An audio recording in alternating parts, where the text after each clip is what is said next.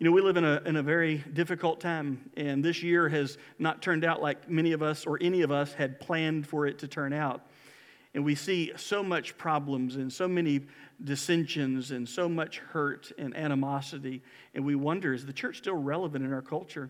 Or maybe you sometimes question, is there anything I can do personally in addressing the problems that are plaguing our society? And I believe the answer is yes. The church is still relevant, more so today than ever. The gospel of Jesus Christ is still the power of God unto salvation to everyone who believes. And that, yes, there is something you and I can do as individual followers of Jesus to address the darkness that we see in our culture. I don't know if you've ever gone to a jewelry store to buy a diamond ring. I remember when Don and I were picking out the engagement and the wedding ring, went to a jeweler, and I was looking through this glass case at these diamond rings, and because I was a 20-something-year-old pastor, my budget was very limited on what I was able to afford in purchasing that ring for Donna. And that small little budget pointed me to small little diamonds, and they looked very unimpressive as I looked through the glass case. So I think the jeweler picked up on that, and she took one of the diamond rings out of the case, and she took a black velvet pad, and she placed it on the counter, and then placed that ring on top of that dark velvet. And in that moment, that ring that looked so unimpressive down in that case, among other larger stones, now looked brilliant, looked better. It really shone. The light was able to penetrate that small stone and radiate that light so that looked a lot better, even though it was still small and maybe not as significant as what someone else would have chosen. And that's always stayed with me, that in the spiritual sense, we live in a world that is darkened by immorality and animosity and hostility and division and racism and hatred. And sometimes we can feel very small and insignificant, and we don't know what to do to address the problems of society. And sometimes you feel like just giving up and throwing in the towel and quitting and saying, there's no hope for our world. And yet that is not true, because even though you may be one follower of Jesus, when we dedicate our lives to living for Jesus, our lives can shine forth in a darkened world like never before, and people can see the difference that Jesus can make in a person's life. That Jesus did not come just to give us eternal life. He came to give us a better life, and Christians need to demonstrate that in how they live as they yield their lives to Jesus and to the Holy Spirit. Sometimes, though, Christians are our own worst enemies. We instead of living for God and dedicating ourselves to Him and living lives that shine out His glory and the love of Christ, we sometimes go along with the world and we get caught up with the attitudes of the world. The same darkness of morality or spiritual darkness or sin that we see out there, we sometimes have in here in our own heart, in our own lifestyle, in our own practices. And people can't see Jesus because they can't see past our own sin and our own spiritual and moral darkness. I think the Apostle Paul was concerned about that when he wrote in Galatians chapter 5, verses 16 and following, to contrast the works of the flesh, what you and I do when we follow just what feels natural, versus the fruit of the Holy Spirit, what God does in us supernaturally as we yield our lives to Him. And so today I want to talk to you about a message I'm calling Walking Like a Christian.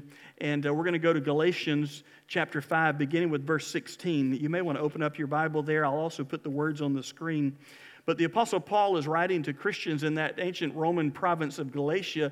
And he's writing to these Christians who have been saved out of paganism. They've been saved out of all kinds of sinful lifestyles and even sinful religious practices. And he's saying, I know that sometimes you want to go back to that, and I'm going to tell you there's a better way. And that way is by walking like a Christian, yielding to the Spirit of God in your life who lives in every single one of you who are followers of Jesus. God's presence is in your life. And if you will listen to Him and follow Him, you will not only discover you have eternal life, you'll discover you can find a better life. There's a better way to live than just doing what your flesh wants.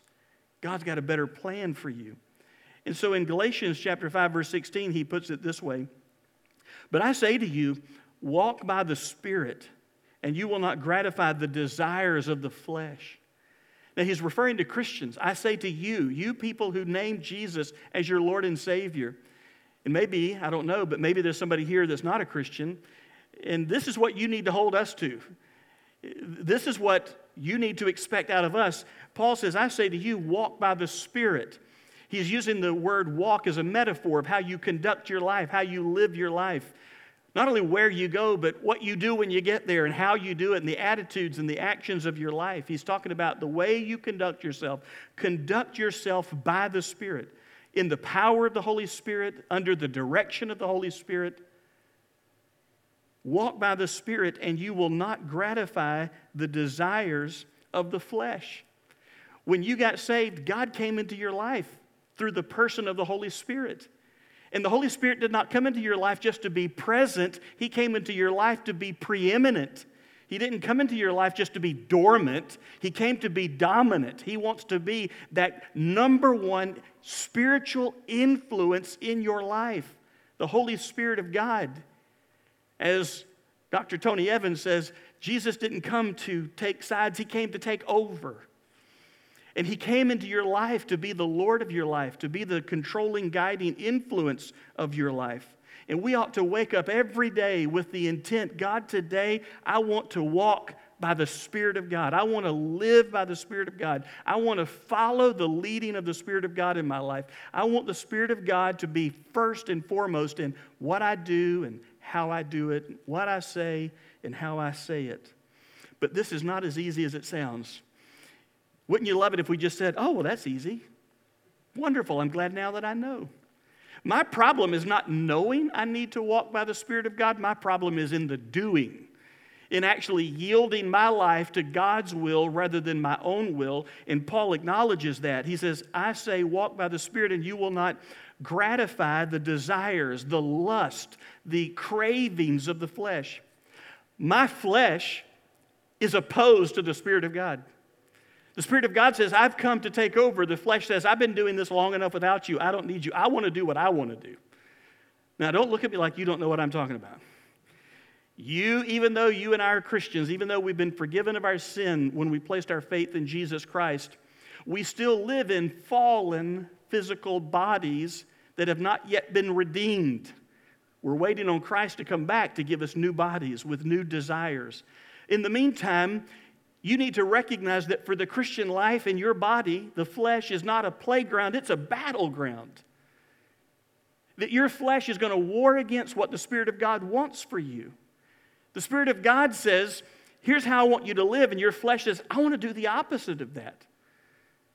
Some studies have shown that if you go and paint a park bench, and even though the paint is dry, you put a sign on it that says, wet paint, do not touch.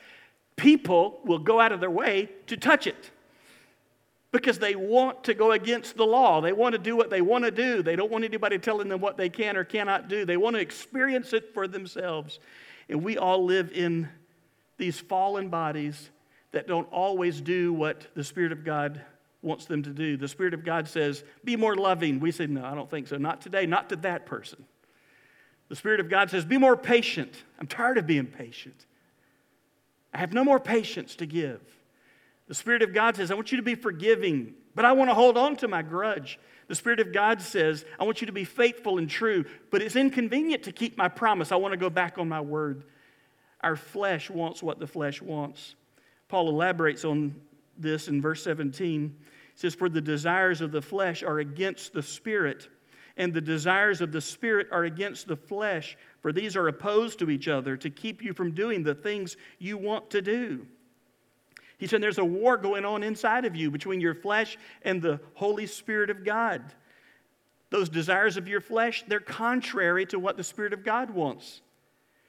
And what the Spirit of God wants is contrary to what your flesh wants. They're opposed to each other. You say, well, who's going to win this war? Whoever you yield to. Whoever you say yes to, whoever you pay more attention to, whoever you give in to. If I yield to my flesh and I do what comes naturally, well, that's just the Powell temper coming out in me. If I just give in to the flesh, then I'm going to go against what the Spirit of God wants. But the victory is if I go against this flesh and I yield my life to God, I'll discover a better life, a life that is pleasing to God and is better for me and for others in the long run.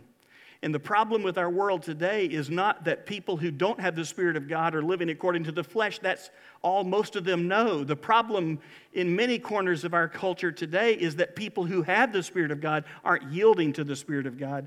Instead, they're becoming a part of the problem, and they're giving in to the flesh.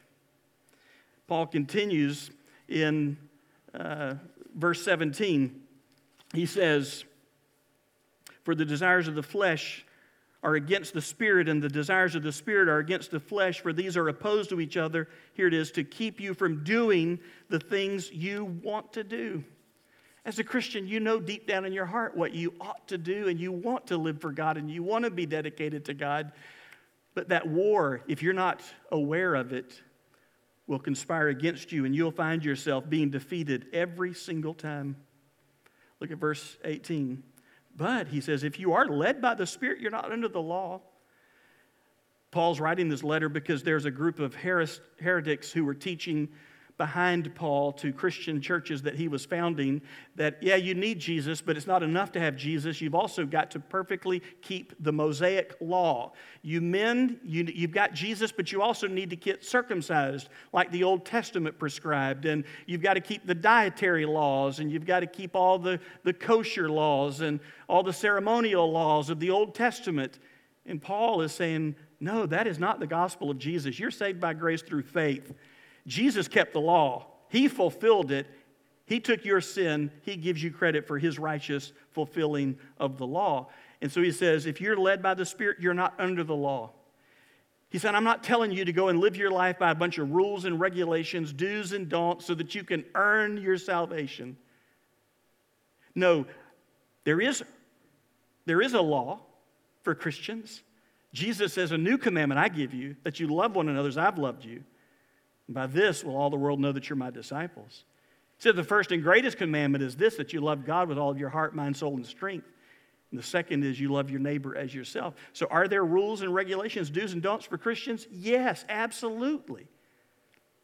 But we don't try to live for God to earn our salvation. We live for God to express it, to show the world the difference that Jesus has made in us. And then he continues, verse 19, now the works of the flesh are evident. He says, you know the works of the flesh when you see them. They're manifest, they're evident, they're plain to see. And he gives us an illustrative list of the works of the flesh. This is not an exhaustive list, but he is going to give us a brief catalog of carnality. He says the works of the flesh are evident. And he begins by listing sexual sins, sexual immorality, impurity, sensuality. He says this is what the works of the flesh looks like. Sexual immorality, impurity, sensuality. He's referring to sex outside of the marriage relationship between a husband and a wife. And he says these are the works of the flesh. Verse 20, he then moves on to spiritual sins with two words, idolatry, sorcery.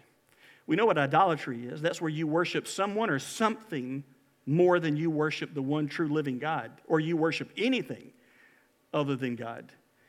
In the old days, they actually had literal gods they worshiped. In our day, maybe not as much in our American culture, but instead of idols, we worship boats and money and approval of people and all kinds of things that are more important to us than God is.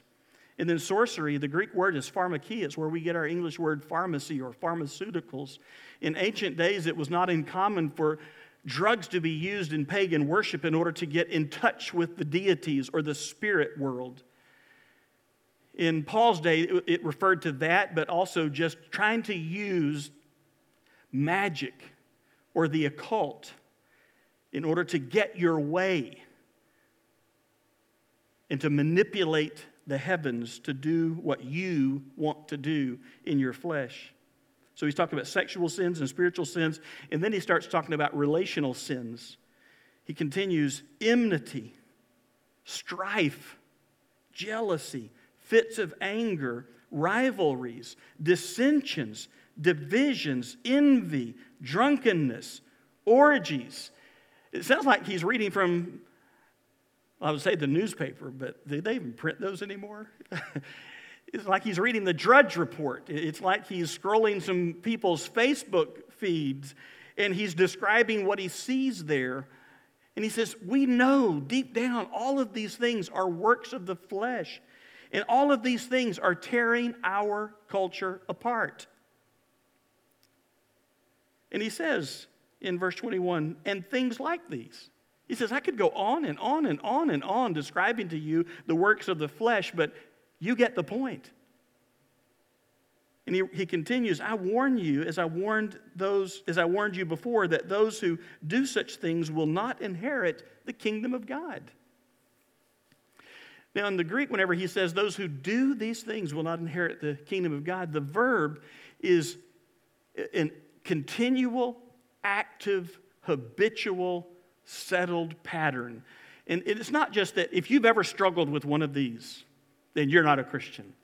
If you've ever struggled with more than one of these, then you must not be a child of God. No, that's not the case. In fact, remember, he just warned us in verse 16 that the Spirit of God and the flesh are contrary to each other. There's a battle going on in the hearts and minds and bodies of believers.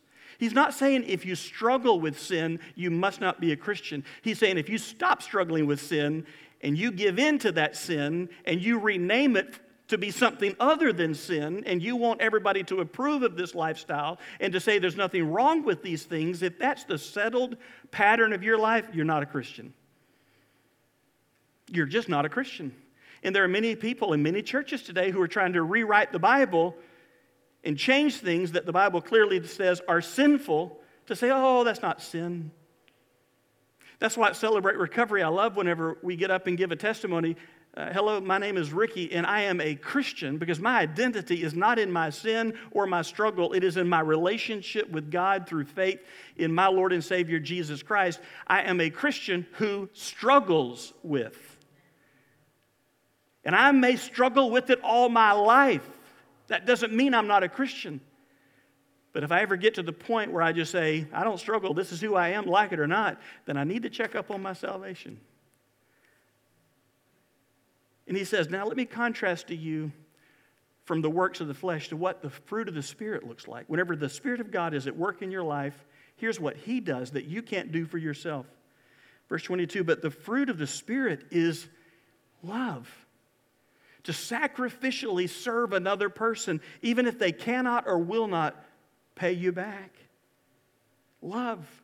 The fruit of the Spirit is love, joy. Notice he doesn't use the word happiness. Happiness is based on what happens to you. If what happens to you is good, you have happiness. If what happens to you is bad, you lose your happiness. He's using a whole different word. He's using the word for joy, which means whether what happens to me is good or bad, I can have joy knowing that my God makes all things work together for good to those who love God and who are called according to his purpose, Romans 8:28. And I know that God is not finished with me, and whatever I may be going through will not have the last word over me. That's why James, the half-brother of Jesus, said in James 1, he says, count it all joy, my brothers, when you fall into various trials, knowing that the testing of your faith produces patience. God can bring something good out of even the trials of your life. The fruit of the Spirit is love, joy, peace. Peace, which means harmony between two formerly opposing forces or people. The Holy Spirit of God can do that. The Holy Spirit of God can bring two warring factions together in harmony. And the church of the Lord Jesus Christ ought to be a picture of the fruit of the Spirit in harmony. That in the church there's neither male nor female, Jew nor Greek, slave or free, but we are one in Christ. That he is what makes us one. He continues, the fruit of the Spirit is patience. Patience removes that spirit of revenge.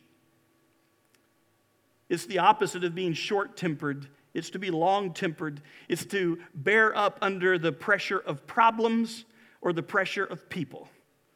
Patience. Kindness. Kindness is helping others. Kindness is leveraging your life for the good of someone else. Kindness is going out of your way to show that you value another person, that you see them as someone created in the image of God, worthy of dignity, and you don't mind helping them. You show them kindness. Goodness is a character of nobleness. It's the quality of your life that the average person can never complain about. Even an unchristian, even a non-Christian can look at your life and say, I don't believe everything she believes about God or the Bible or Jesus, but she's a good person. And she's good to me. Faithfulness, the ability to be consistent, to keep your word, to be a promise keeper. Faithfulness in your relationships at home, faithfulness at the job, faithfulness with the gospel of Jesus. Verse 23 continues, the fruit of the Spirit is gentleness and self-control. Don't you wish we saw some of that on the news once in a while? In the streets of our city, some gentleness and some self-control. We need the Spirit of God doing that in our lives. And then probably one of the greatest understatements in all of Scripture, verse 23, Paul says, against such things there is no law. What an understatement. You've never seen anyone pass a law, we've got enough love around here. Now you people, cut it out. We've got enough joy, we've got enough patience, we've got enough goodness, we've got enough kindness. We've got enough self-control. We don't ever pass laws against those things. We pass thousands upon thousands of laws because people won't practice these things. And Paul says, you don't have anything to fear. You don't have anything to worry about. If you yield yourself to the Spirit of God, if you walk by the leading of the Holy Spirit, if you allow the Holy Spirit to have control of your life and your decisions, this is what He will do in you.